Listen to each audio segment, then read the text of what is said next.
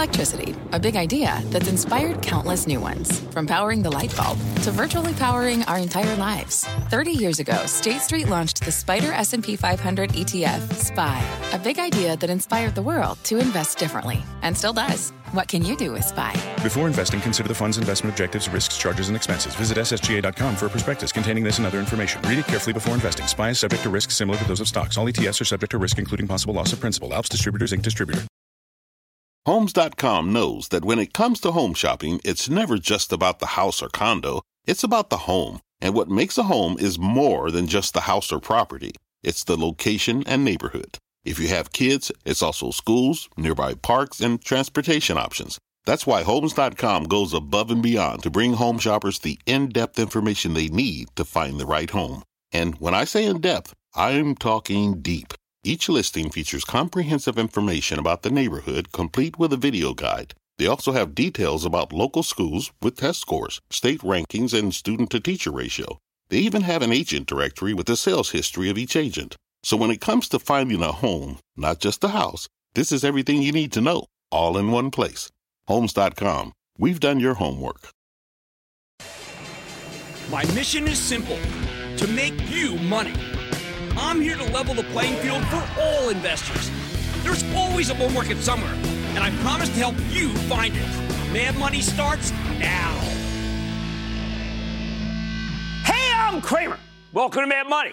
Welcome to Cramerica. Other people want to make friends. I'm just trying to make you some money. My job, it's not just to entertain, but to educate and teach you. So call me at 1-800-743-CNBC or tweet me at Jim Cramer. Okay, you get these big-time heavyweight overseas events. You get the sell-offs, the one that breed a lot of fear. Sell, sell, sell, sell, sell, sell, sell, sell, sell, sell, sell, sell, sell. And I always say, let it come in, let it come in, let it come to you. Don't reach, come in your way. I know that's not what you want to hear on a down day like this. Dow lost 138 points. S&P sank 0.76%. NASDAQ nosedived 1.23%. You want to know when the pain is going to end. The house of pain. When will we get the trauma of Turkey out of our system? Hey, when do we go back up? Good thing you tuned in, because I'm going to tell you how this sell-off is going to work, why it's not as special as it seems, and how it has already, to some degree, started coming back up, given the remarkable climb from the lows today, a climb that could continue in the AM because of a stellar quarter delivered by Cisco this very night. It was a shoot-the-lights-out quarter with the possibility of some real tech pin action. First, this whole sell-off began with a man-made event. The U.S. is having a spat with Turkey, and tariffs are flying back and forth. By the same token, that means that the Turkish turmoil can be quelled by some sort of compromise between President Trump and President Erdogan to release this American citizen the Turks are holding in custody. Seriously, this whole thing is about one guy, some evangelical pastor you may never heard of. If Turkey sends him back, the extra tariffs on steel and aluminum could go away. The currency could stabilize. Everything could go back to kind of normal. The great thing about man-made problems is that they're easy to solve. And when we get some resolution, you have to prepare for the snapback rally, even as it might seem impossible right now. But today really wasn't about Turkey. In fact, the Turkish lira, their currency, actually rallied today. No, there are some other culprits that are really freaking people out. So I have to help you put them in context and then give you an action plan. First, understand this sell-off is a carryover from overseas, specifically China, where the Shanghai Composite fell another 2%. It's now down nearly 18% for the euro, 23% currency adjusted. True bear. The Chinese market's been hellacious because their economy is slowing. Last night's decline was exacerbated by weakness at Tencent. That's the video game and social media colossus. Back in January, this company had a market capitalization of nearly $600 billion. Now it's less than $400 billion, including this huge drop that we just had. Why? Well, because Tencent reported a weak quarter. Weak, caused in part by some bizarre, unexplained government intervention in its video game business and the poor monetization of a lot of new hit games. Shocking shortfall from the hottest company in the entire index. The stock goes down 6% and can take down an index. You know what? I found this decline disconcerting because it is a reminder of how bad the Chinese Communist Party is at running a stock market. They got a pretty good handle on the rest of capitalism. But securities, they're not their strong suit. Not only have many investors borrowed money to own stocks, but there's also an index fund effect pulling down almost all the blue-chip Chinese stocks. Baidu, Chinese Google off 9%. Even the stock of the much-loved Alibaba, by me too, the Chinese Amazon, is now down 1.5% for the year. This rolled back an immense run, 211 down to 169. Facebook-like, for heaven's sake. Now, China's plagued by a decelerating economy, nascent inflation, and a shroud of secrecy over what's really going on with this government. Trade war hasn't helped them either. That Chinese weakness then spread this morning to Europe. And here's where things get a little tricky. At about 4:30 a.m. this morning, I'm watching things, okay? Our stock market was looking a little soggy, down less than 0.25%, kind of like Europe. Then Europe fell out of bed, plummeted precipitously, down about 1%. Suddenly, the same thing happened here. It was like, boom. I was in the shower. I was working out, boom, down 1%. We were completely in sync. So we have to ask ourselves, does that make any sense? No. But we've seen this kind of thing repeatedly happen for ages and ages. The pajama traders. Now, ultimately, we disentangled as their markets dropped about 1.5%, while our averages bounced off their lows. Remember, the S&P closed down only 0.76%. Nice rally. Behind the scenes, though, there's another element of the world economy that is truly freaking people out. And that is the collapse of the entire commodity complex. Copper's hitting lows, lumber's way down, metals are awful, and now oil is off huge. Takeaway for most people, the tariff, Trump's tariffs, well, people just think, you know what, now they're starting to come home to roost. Slow global commerce. Numbers have to come down for all our companies. Final nails in the coffin. Macy's allegedly reported a weaker than expected quarter, sending its stock down 16%. And Kimberly-Clark is raising tissue prices to offset their cost inflation. That stock went up. Bearish takeaway, slowing growth, high inflation. Hey, stagflation. Worst not over yet would be the headline, right? Or whatever it is down at what they call it, the lower third. Is the lower third? I'm asking my producer. It's called the lower third. Lower third deco. These are all terms that I'm going to get used to in the 15th year of the show. I'm almost there. Now, let me put all this in context, because context changes the way we look at this stuff. Ready? Let's start with China. The Chinese are digging in their heels on trade. Now, we hear endlessly that President Xi's playing the long game, waiting out President Trump, something you can do because he's not democratically elected. True, I have no doubt. But the Chinese stock market is playing the short game. The Chinese Communist Party still runs what is, in many ways, a command economy. When they decide to have a stock market so companies can raise capital, I think they may have misjudged that stocks can't be commanded to go higher. They can go lower, even in communist China. Plus, when the government basically forces a huge company like Tencent with all that momentum to have a shortfall, well, that makes investors freak out, as they should. I mean, what the heck is going on there? This is China, for heaven's sake. Oh, yeah, I got to get this off. I had a blood test today. Okay, anyway, I'll pick that up later. Europe, what can I say? It looks like, it's probably a mistake. It looks like many of their largest banks have lent money in Turkey, and now they have to take the hit. Plus, Europe does a ton of business with China, and that's a real link. Okay, but how about us? Should we be as worried? Should we be as afraid as everyone tells me to be? Okay, here comes the game plan. First, it was ridiculous that we initially went down as much as Europe this morning. Ridiculous. Our linkage to Turkey at this point is almost nil. At this point, it's mostly man-made headline risk. Second, if you listen to as many conference calls as I do, you know that one of the real issues this quarter was the decline in gross margin caused by, yes, soaring commodity prices. Guess what? Commodities are now plummeting. Positive. Oil coming down. Positive. So many companies have been hampered by high energy costs. How could this possibly be bad? What is wrong with this picture? It's great for all but the 8% of the economy that's directly related to the price of oil. Look, you can worry about inflation or you can worry about falling commodity prices, but you can't worry about both.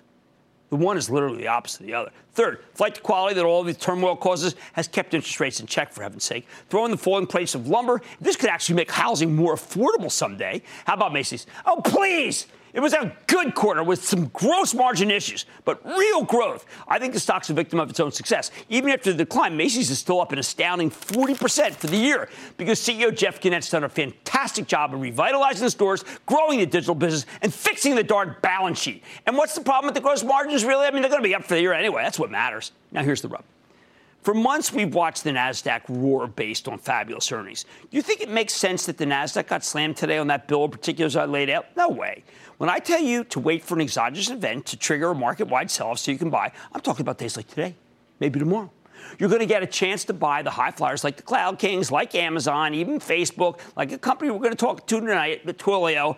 And you know what? Maybe the discount won't even be that pronounced because, of course, the surging Cisco after hours could stem a real bloodbath. Should we just go buy everything? No. The charts are bad. Technicians are losing it. Lots of stocks held by weak hands. People don't know what they own. We're going to be hearing the word peak so many times in the next 24 hours that you're going to think that we're living in the Himalayas. But here's the bottom line. If you're not buying something here, picking up stocks that I've repeatedly told you to buy into an unrelated market weakness, I think you're missing a terrific opportunity. And hey, if you think I'm being too bullish, I say I'm probably not bullish enough. Katie in Florida. Katie. Jim Cramer, it's me, Katie from Palm Beach Gardens. My question is about time. NXPI. Go ahead, I'm sorry. Oh, I'm sorry. My question's about NXPI Semiconductor. Yeah. So several years ago, I bought NXPI several hundred shares when it was at $40 a share. And as you well know, it's at 90, around 90 now, but the all-time high was 126. So now that Qualcomm no longer wants to buy them, it went down another $1.43 today. Right, so should I buy more? No. 85, 86 is where it's valued versus the other stocks in the cohort. Remember, also as an auto-related component, it was great when Qualcomm was first buying because they wanted to diversify. Not so great now. I'm not a huge fan of NXPI. We've got a lot of other great semiconductor stocks that are going down. Check AMD and, of course, my dog NVIDIA. Although NVIDIA, like I said, I'm not excited about this particular quarter because there's so much crypto money that's in it that shouldn't be. Anyway, I'm not a big fan of NXPI. Okay, call me overly bullish if you want. But if you aren't buying something, not picking at something, and the winners here, you may be passing up a killer opportunity. Mad Money tonight, my exclusive was Senator Elizabeth Warren. She led crusades against major companies like Wells Fargo, Equifax, and now she's unveiling a bill to make corporate governance great again. You're not going to want to miss this one. Then, I may have found the next big buying opportunity in the unlikeliest of places. The cereal aisle, for heaven's sake. Is it time to fill up your bowl? Don't you like Raisin Bran? And shares of Twilio soared 25% last week after posting a blowout quarter. But can the move continue higher? I've got the CEO. So stick with Cramer. Don't miss a second of Mad Money. Follow @Jim Cramer on Twitter. Have a question? Tweet Cramer. #MadTweets. Send Jim an email to madmoney@cnbc.com or give us a call at 1-800-743-CNBC. Miss something? Head to madmoney.cnbc.com.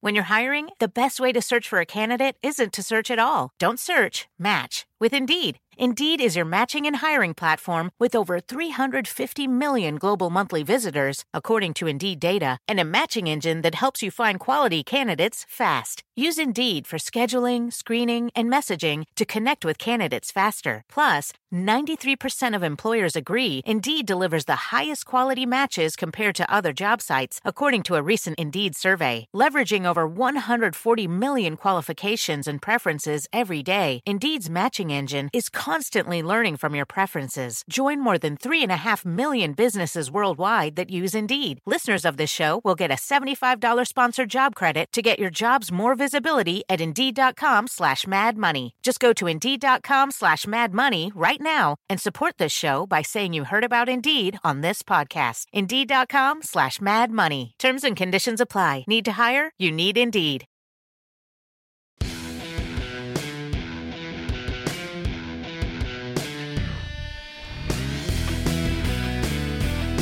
This morning, the Wall Street Journal published an incredibly provocative piece by Massachusetts Senator Elizabeth Warren about how companies can be held accountable to reward more than just shareholders and the top dogs. We have been big believers on Mad Money that the companies that perform the best are the ones that pay and treat the rank and file much better than others. So this article resonated with us. So we were thrilled to sit down with her this morning at the New York Stock Exchange to discuss her novel way to reward the stakeholders of the enterprise. Take a look. Senator, one of the things we talk about in Mad Money is that they're more than just shareholders, they're stakeholders. Yeah. You produced a very thought-provoking article in the Wall Street Journal about companies shouldn't be accountable only to shareholders. Tell us about it. All right. So you know how American economy worked for decades, shoot, for centuries. And that was that the biggest companies in this country had multiple responsibilities. Responsibility to their shareholders, to their employees, to their customers, and to the communities that they were involved in. And it worked. Right? Everybody got richer. And we're coming back to it, like a Salesforce is saying that, but the vast majority of that's right. Back. Stock market went up, productivity goes up, and workers do better. We built the great American middle class. And then what happened? You start basically in the 1980s, and corporations start shifting over, and they say, wait. We have just one single-minded focus. Shovel as much money as you can into the pockets of the shareholders and forget about the rest of that stuff. And the consequence has been that the shareholders have done really well. The 10% of America that owns more than 80% of all the stock shovel money in there. But workers, wages have flattened out. In fact, lately it looks like hourly wages adjusted for inflation have gone down. Digitization. No kidding. But here's the thing about all of that. It's that it's not even working long term for the corporations themselves. We have seen over the past 25 years extraction of about $7 trillion of investment in America's companies. That's not how we build a long-term future. So I have a proposal to deal with it. Okay. And my proposal says, let's get a little accountability into the system, and let's get these corporations to charter federally, the ones that have more than $1 billion of sales every year. And let's have a couple of features. First one, let's put some employees on the board. Let the employees elect some people. So you've got multiple representation on the board itself.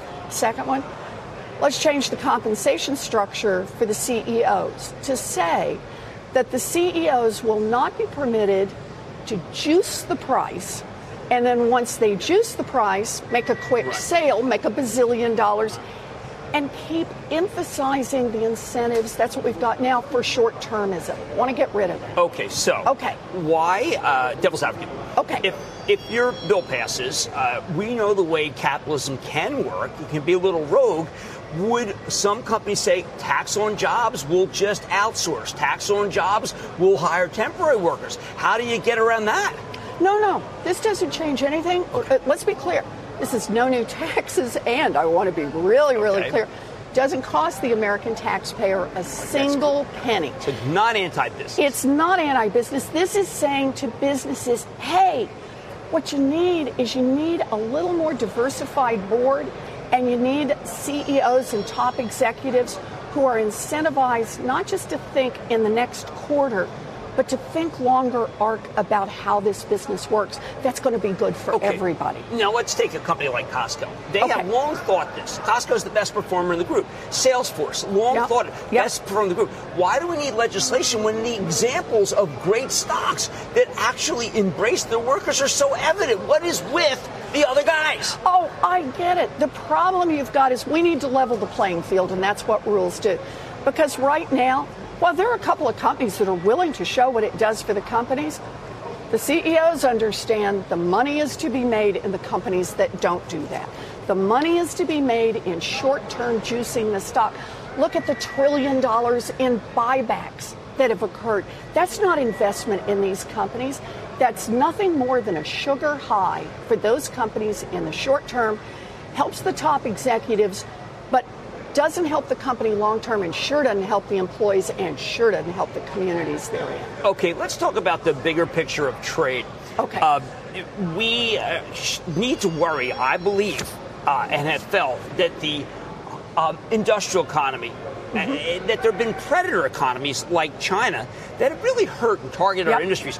Do we worry about, say, the steel industry the way the current administration is? Because in the end, if it's rapacious and coming from overseas, we lose the workers lose their jobs, and that's just their pay. Well, how do you feel about it? So look, I've been a critic of trade policy in America, as you know. That's why you brought it up. That's why I brought it up. Because I've been on this for such a long time. But you've been on this train for a long time because I follow you. You've always been concerned about the American worker losing their job because of predators from overseas. And I have worried about trade policy that has been written largely by a handful of multinational corporations. That it has not been written to enrich Americans. It's been written to enrich those who play above that sphere. And I give you one quick example, and that's enforcement of the promises in the trade deals. You know, they put labor promises in, they put environmental promises in, they put the level playing field promises in those trade deals. Good luck on getting them enforced. But for the giant multinationals, there's a special deal. And the special deal is, if they don't like a new regulation that gets passed after they've cut a trade deal, they get to go to a special fast-track arbitration outfit made up of corporate lawyers. They come in and make their case that Canada shouldn't be able to prohibit this particular chemical, or the United States is doing X, or Mexico's doing Y, that they don't like, and it cuts into profits. A handful of corporate lawyers make a decision. Are you ready? They hand down that decision, and either the country changes its law or makes a big payment. No going through a court system, no appeals, no nothing.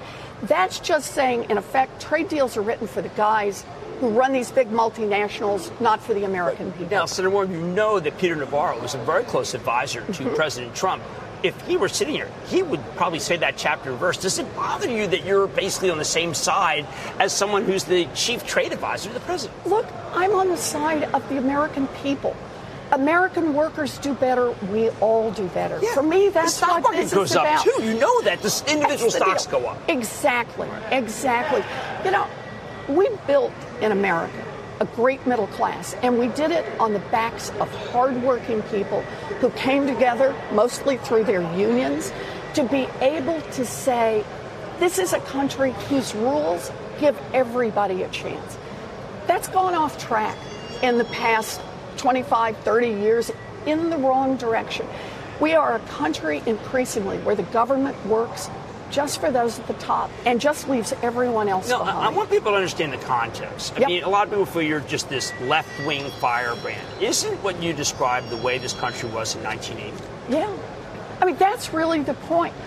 I believe in markets. I believe in all of the wealth that markets produce. But markets have to have rules. And together, we decide those rules. You got to have a cop on the beat. You got to have traffic lights. Okay, where was the cop on the beat on Wells Fargo? Yeah, and that's the whole point. And you know, they're an example of why I've put this new proposal together. So here's Wells Fargo. What do the executives do? They squeeze, they push, they trick, they break the law to juice their short-term profits. And every time they do that, they get richer.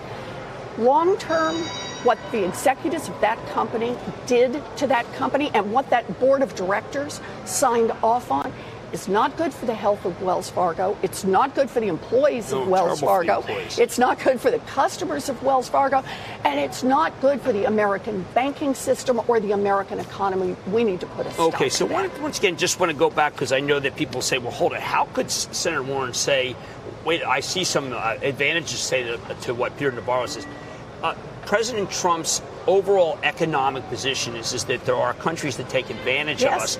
And by the way, and boost the profits of multinationals. That's not talked about that much. That's right. You're fine being aligned on this particular issue. I'm aligned with the American people.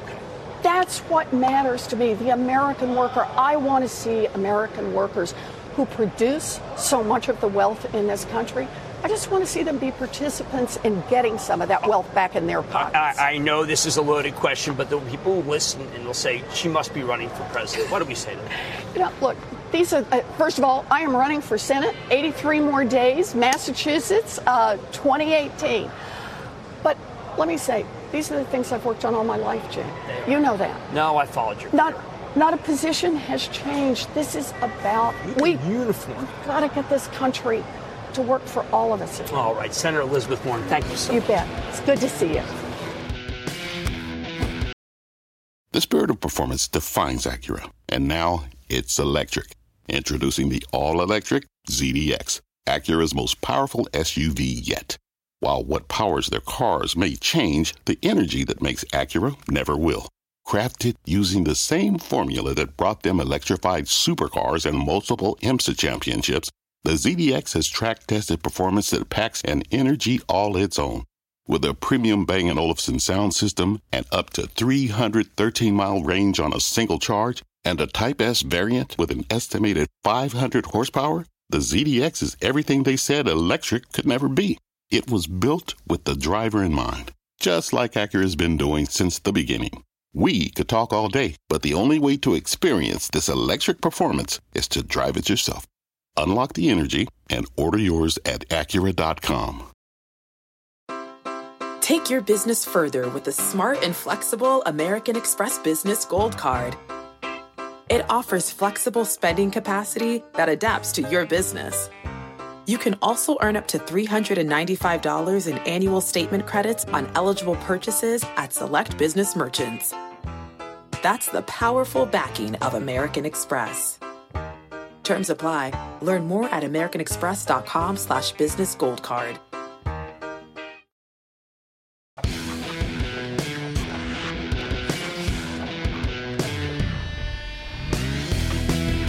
Sometimes a seemingly neglected stock in a sleepy industry will come out of nowhere and surge higher, forcing us to reassess what the heck is going on here. Just take a look at Post Holdings, the packaged food company you know is the maker of tons of different cereal brands, Fruity Pebbles, shredded wheat. I like shredded wheat. That's great, isn't it? How about this? This is so good for you, right? Or well, anyway, they also make Power Brunch. They have all these things too. And, like a bunch of frozen food. You get the picture. Here's a stock that pretty much traded sideways from the middle of 2016 to the middle of this year. Post is a packaged food company with no dividend, unlike many others. So many people thought there wasn't too much to get excited about here. But in the past few months, really the past 2 weeks, the stock has caught fire to the point where it's now up nearly 20% for the year in a group that isn't really doing that well. I didn't spill these. Someone else spilled. So for those of you who haven't been paying attention, what in the world is driving this move? More importantly, can this stock, made of things like Great Nut Flakes and Raisin Bran, I always like their own the Post Raisin Bran better, can this still go higher? I mean, it's kind of nutty, isn't it? Nut and honey? Is that theirs? I don't know. So anyway, okay, let's start with some background. In addition to being the third largest cereal company in North America, Post makes protein shakes. They make the Power Bars, frozen foods, all sorts of private label store brand snacks, too. On top of that, the company has a food service business where they process and distribute all sorts of egg and potato products. Who can figure? Now, for years, Post has been trying to transform itself into a packaged foods powerhouse. They've made a series of acquisitions, Mom Brands, Willamette Egg Farms, National Pasteurized Eggs, Weetabix. The thing about the packaged food business is that scale is what really matters here. You need bargaining power to strong-arm the supermarkets into giving you the best shelf space and the best prices. So thanks in part to this takeover spree, Post stock more than doubled from the middle of 2014 to the middle of 2016. I missed that move, candidly, but it's never too late. Last year, though, the stock stalled as Post growth seemed to slow, and investors were waiting for the next big deal. We got it in September when Post announced it relatively huge $1.5 billion purchase of Bob Evans Farms. This is it sells sausages, mashed potatoes, bacon, a whole lot more. This is just, by the way, the packaged food part of Bob Evans, not the restaurant, okay? Look at this. Everything they make is so healthy, this company.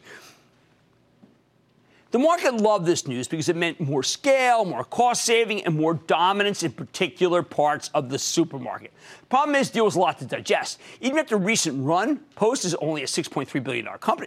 When the company reported in November, they raised their capital expenditures forecast for 2018. So investors started fretting about where they'd get the cash. You're not allowed to do that. You're just supposed to grow without spending. The consensus was that Post would need to sell off some divisions in order to raise capital. A lot of analysts were calling for them to divest the private label business, which really doesn't fit that well with the rest of the company. Now, that's been a huge part of the story, another huge part. But as last year unfolded, even after we learned about the big Bob Evans deal, management made no announcements on the divestiture front. Well, that was disappointing, so the stock went into kind of a slump. Plus, it didn't help that the whole packaged goods space started getting hit with a series of woes late last year, from rising commodity costs. How many times did you hear that? We talked about at the top of the show. To rising transportation costs, a whole lot of other things that just were, people kind of felt blindsided by. Now, the Bob Evans deal closed in January, and the company said it would explore options for its private label business, the one that they said didn't fit. But when Post reported a not-so-hot quarter in early February, right into the teeth of the market-wide sell-off, well, the stock got slammed hard. It didn't take long for the stock to put in a bottom, though, because Post finally gave Wall Street what it wanted. They laid out a proposal for an IPO of the company's private label business, and that's when the pain stopped. In May, Post reported an okay quarter that was basically a non-event for the stock. But in early June, investors started getting real excited once we found out that Post was close to reaching that deal to sell their private label division. This made it crystal clear that management was committed to finding the best outcome in terms of unlocking value.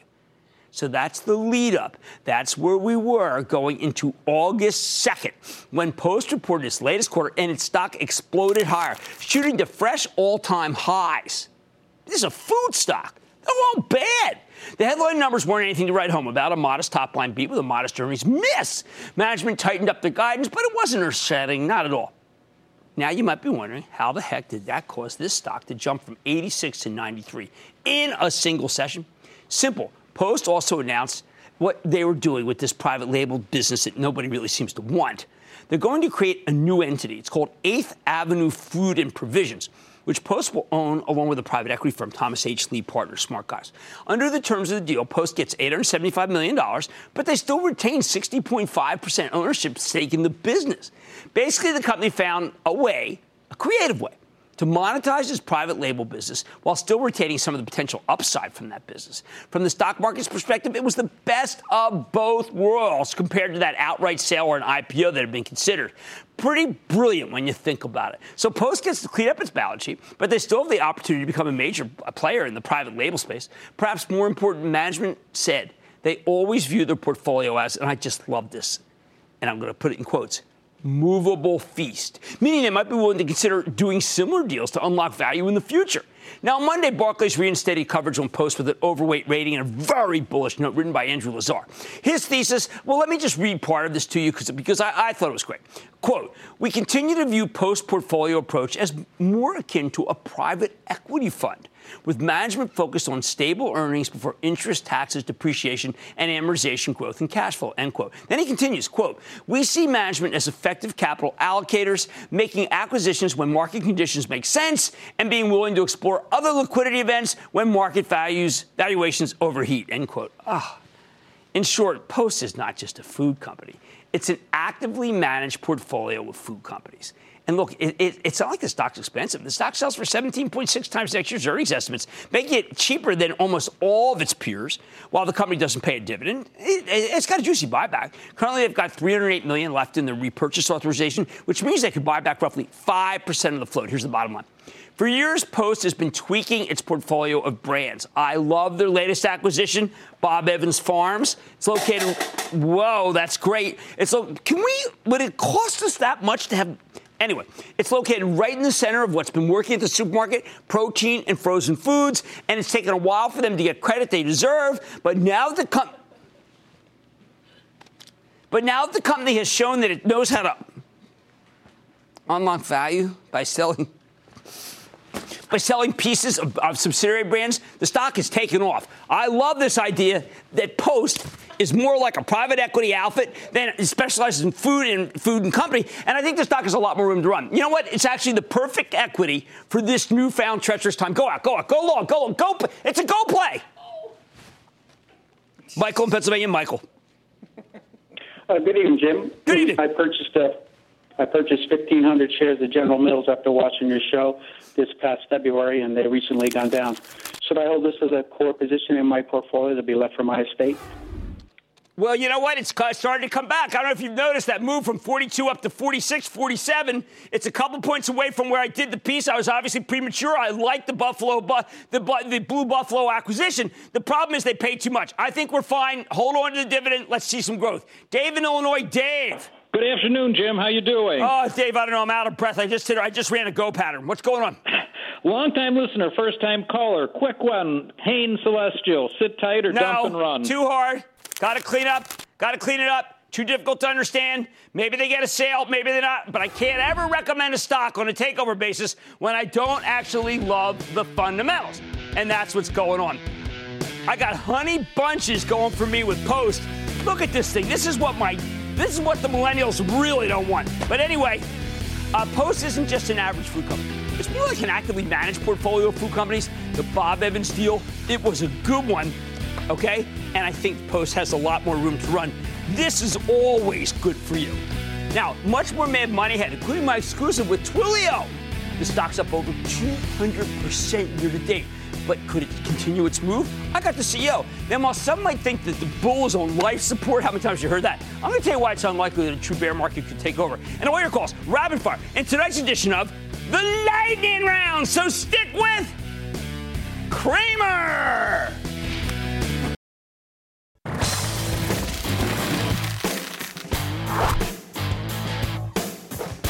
We need to talk about the remarkable Lazarus-like resurrection of Twilio. Here's a company with a very sexy concept. It's a cloud-based communication software play that helps app developers connect with their users. Think the text messages you get from an Airbnb. Twilio stock was red hot when it came public in 2016. Then the stock got eviscerated, giving back all of its gains in a matter of months. Last year, not that much better. Stock got hit again when there was some business loss from Uber. That makes its recent comeback all the more remarkable. So far this year, Twilio shares have more than tripled, from less than $25 to nearly $75 as the company's growth has reaccelerated, and then some. In fact, when the company reported last week, Twilio didn't just blow away the estimates. They also reported a surprise profit, which sent the stock flying from 63 to 75 single day. It may have been the strongest quarter we got from any technology company this earnings season. But after this kind of monster rally, we have to wonder, have we missed the move? Could there be more upside, or has the easy money been made? Let's take a closer look with Jeff Lawson. He's the co-founder and chairman and CEO of Twilio. Get a better sense of where his company's headed. Mr. Lawson, welcome back to Mad Money. Thank you, Jim. Great to be back. All right, Jeff, I got to tell you, I read every tech conference call. I follow every quarter. This was, to me, the only company that truly delivered an upside surprise that was like a magnitude of 2000. You basically did 2019's numbers in 2018. How could you have had accelerated revenue growth in this, your 10th anniversary of business? Well, to us, it's the power of the platform business model, where we let customers build a wide variety of use cases on Twilio. And then with our usage-based pricing model, when our customers succeed, we succeed. And that platform business model allows us to address such a wide variety of use cases in such a wide variety of companies. We're seeing software developers drive innovation inside of companies, big and small, new and old, in verticals from retail to hospitality to real estate to technology companies and everything in between. And so it's the wide variety of companies and the wide variety of things they can build, coupled with a focus on customer success, that's enabled us to grow so quickly. 10% of all developers worldwide are on your platform? Estimated, yeah. We've got millions of developers accounts on our platform, and there's an estimated 20 million developers in the world. So we're really excited. Of course, we see a lot of headroom in continuing to grow our presence with the developers of the world. Well, I'm just going to read from your conference call. Communicating through SMS still a mystery for many companies, much less dealing with all the new channels like Facebook Messenger, Google RCS, WeChat, WhatsApp, Alexa. And, you guys are doing things with WhatsApp. I mean, that's 1.5 billion people, and that's on your platform? Yeah, we're very excited. We announced a partnership with WhatsApp last month that allows developers using Twilio to actually reach customers, whether they're on SMS, of course, as we've always done, but now they can also reach those users in WhatsApp. And as you said, 1.5 billion users around the world who use WhatsApp, many of them using it as their primary messaging application. And so now that developers can address those users as well, we think it provides a new way to reach audiences and markets of the world where historically an SMS-only solution wasn't the best way to reach those users. Now we have WhatsApp too. That just opens up new doors for customers to build amazing things. And I have to tell you, on the conference call, you made it very clear. I was worried about how late are we. I mean, you're just talking the beginning of the third wave of enterprise software and how most places are still on premises. And that means there's so much opportunity for Twilio. Yeah, one of the markets that we've been in for a while is the contact center market, for example. And as a platform, developers can build just about anything. And so we see these hotspots start to light up. And the contact center was one of those areas. And when we started diving into these very large contact centers, I'm talking thousands of seats, thousands of agents using them, building a new solution on top of Twilio, we started to look into what's going on in the contact center. And what we found is a market that's very large, tens of billions of dollars, and 90% of that market is still on-prem, despite the fact that we're 20 years into this whole cloud thing. And so we asked why, what's going on here? And what they told us was, look, in the on-prem world, we could customize these solutions quite a bit, but with that became all sorts of operational complexity. It was hard to scale. It was hard to make these things global. We had downtime. It was really bad. And they say, okay, well, why didn't you move to the cloud? The cloud is supposed to solve those things. And they said, yeah, but you couldn't customize your solutions in the cloud. And so they started building on top of Twilio. And that's a really interesting dynamic that we saw because of our platform approach that allowed us to launch our newest product that we launched earlier this year, which is Twilio Flex. It's an application platform for the contact center that allows customers to build exactly the kind of contact center they need because its APIs all the way down, but also brings them the reliability and scalability and security of the cloud. And this is our play to further disrupt the contact center market. Well, the more I looked at it, the more I'm thinking, you know what? I'm looking at your company wrong. There are very few tech companies that I see have genuine moats. I can't even think how someone can come in and uproot you at this point. I think that you own this market. I don't see any actual Twilio competitors. Well, we focus on customers every day, and that's why we invest so much in R&D, research and development. In fact, half of the headcount of our company is software developers building and advancing our product every day. And what we focus on is, number one, innovation. Because when customers build on top of communications platform, you want to know that platform is getting better every day, giving you new capabilities, giving you new reach into new markets every day without you having to do all that work yourself. But the other thing you want is trust. You want to trust that that platform is available, reliable, and secure. And so we put a huge amount of resources into trust, 5 nines availability, ISO 27001, SOC 2, all these types of compliance things that give enterprises the trust that when you build on Twilio, the thing you build is going to get better every day because of that innovation, and you can trust it to scale and be reliable. And that combination of things focuses our energy on customer success, and because of our usage-based model, when customers succeed, we succeed. One last question. I know the volatility in the stock had to do with actually you were a victim of your own success. Some accounts just were so big, there was really nothing you can do. I love the checkerboard now of big accounts. There really isn't anyone that can hurt you. You've got a great diversification of accounts now. Yeah, we've diversified our revenue base substantially in the last year, and we've taken our top 10 accounts, which used to be about 31% of revenue. We've brought them down to 17% of revenue while growing the top line of the company substantially. In fact, our last quarter, we grew 54% year over year on the top line at almost $600 million of annual run rate revenue. And so we're really proud of what we've done, both in growing our revenue and growing our top line and focusing on that while also diversifying our customer base substantially. Well, I want to congratulate you. That's Jeff Lawson, co-founder, chairman, and CEO of Twilio. This one does have more room to run. What a quarter. Great work. Stick with Cramer. Thank you, Jim.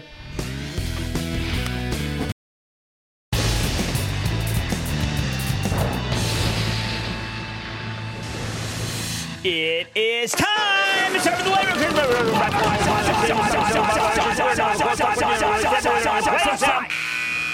And then the light round's over. Are you ready, Ski Daddy? Time for the light round. I'm going to start with Tim in Florida. Tim.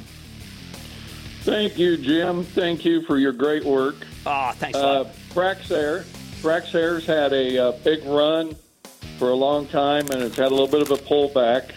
Is it time to buy more? Well, look, I mean, the government, they're trying to figure out how to be able to deal with this antitrust. I say just go with it. I think that whole complex of just air, so to speak, is really strong. I like all those in that group. Patrick in California. Patrick. Hey, Jim. Booyah. Booyah. Thank you. Okay. Long-time watcher. Thank you. With the truck driver shortage this summer I've been hearing about, I'm looking at Trinity Industries. Yeah, keep looking. Don't pull the trigger. I'll tell you why. Even though look, you're absolutely right structurally. But you know what? We're going to actually own the rails. I like Norfolk Southern, and I like Union Pacific right here, and I like CSX. You can buy any one of those three. How about Shane in Georgia? Shane. Booyah, Jim Cramer. Booyah. Good evening. Good evening. You and your staff are the best. Oh, thanks. What's your wisdom on Jim Muir and MGM Resorts?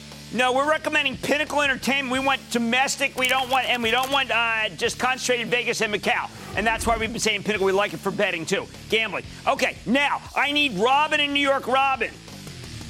Hi, Jim. I've had the good fortune to meet you and your lovely wife at an Action Alerts Plus event at your fabulous Bar San Miguel. Bar San Miguel. Yeah. Lisa liked that. Lisa's in Colorado for a wedding. She's doing okay, though. What's up? Well, Ireland would be better, but that's not why I'm calling. I'm calling today about the big dividend cut for shareholders of Energy Transfer Partners despite the additional shares of ETE after the merger. What's your take? I think you ring the register and be glad that they did some sort of takeover there because that has been a god-awful situation. I am not done. I'm going to Kurt in New Jersey. Kurt. Booyah, Jim. Booyah. This is Kurt from the beautiful mountains of northern New Jersey. I have a question about the drone company AeroVironment. We like AeroVironment. We think that they're terrific. I've been trying to have them on. I don't know what the critical breakdown is because I think that is a well-run company. I'm not done. Can I go to Denise in Minnesota? Denise. Booyah from the middle of farm country. Hey, Jim, what do you think of Duluth Holdings, DLTH? All right, I like the apparel group very much, but you know what? We are now doing the stock that has spiked so much. I'm going to have to say take a pass. I like Tapestry. And that, ladies and gentlemen, lightning round. The lightning round is sponsored by TD Ameritrade.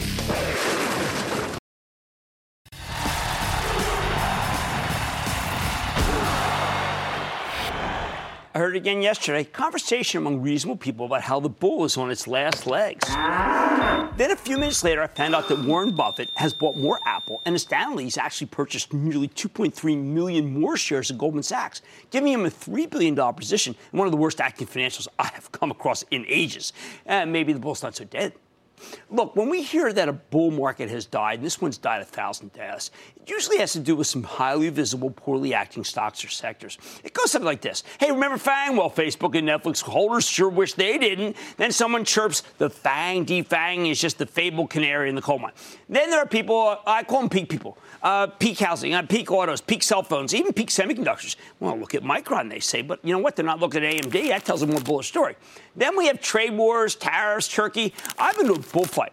I have to tell you that these are the taunts to the bull before the coup de grace, which I couldn't make myself watch, candidly, because it's not like the poor bull did anything wrong or hurt anybody. But now let's go back to Berkshire Hathaway and Warren Buffett. I figured that with all of this buying, Berkshire had to be the largest shareholder of both Apple and Goldman, right? I mean, for heaven's sake, he owns just under 252 million shares of Apple, a little north of 5%, 13 million shares of Goldman, about 3.5%. Nope, not even close. When it comes to Apple, he's just number 3, behind Vanguard and BlackRock, which owns 7.2 and 6.3%, respectively. How about Goldman Sachs, which was once a tight-knit partnership when I worked there?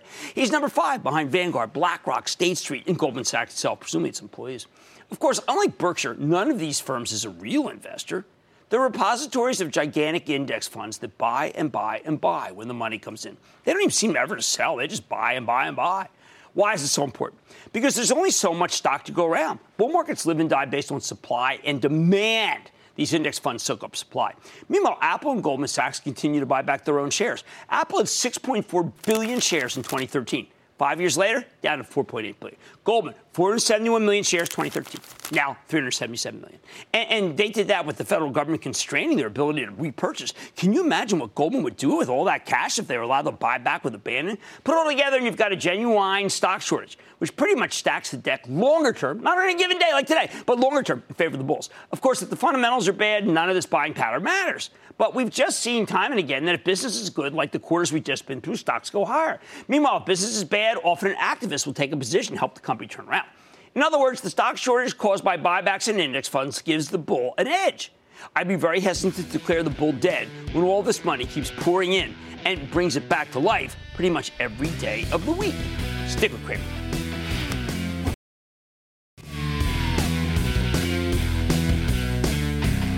Cisco, with a real good quarter, could have some impact and pin action.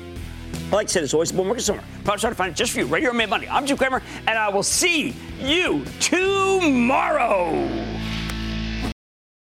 If a friend asks how you're doing, and you say, I'm okay. When the truth is, I don't want my problems to burden anyone. Or you say, hang it in there. Because if I ask for help, they'll just think I'm weak. Then this is your sign to call, text, or chat 988 for free, confidential support. Anytime. You don't have to hide how you feel.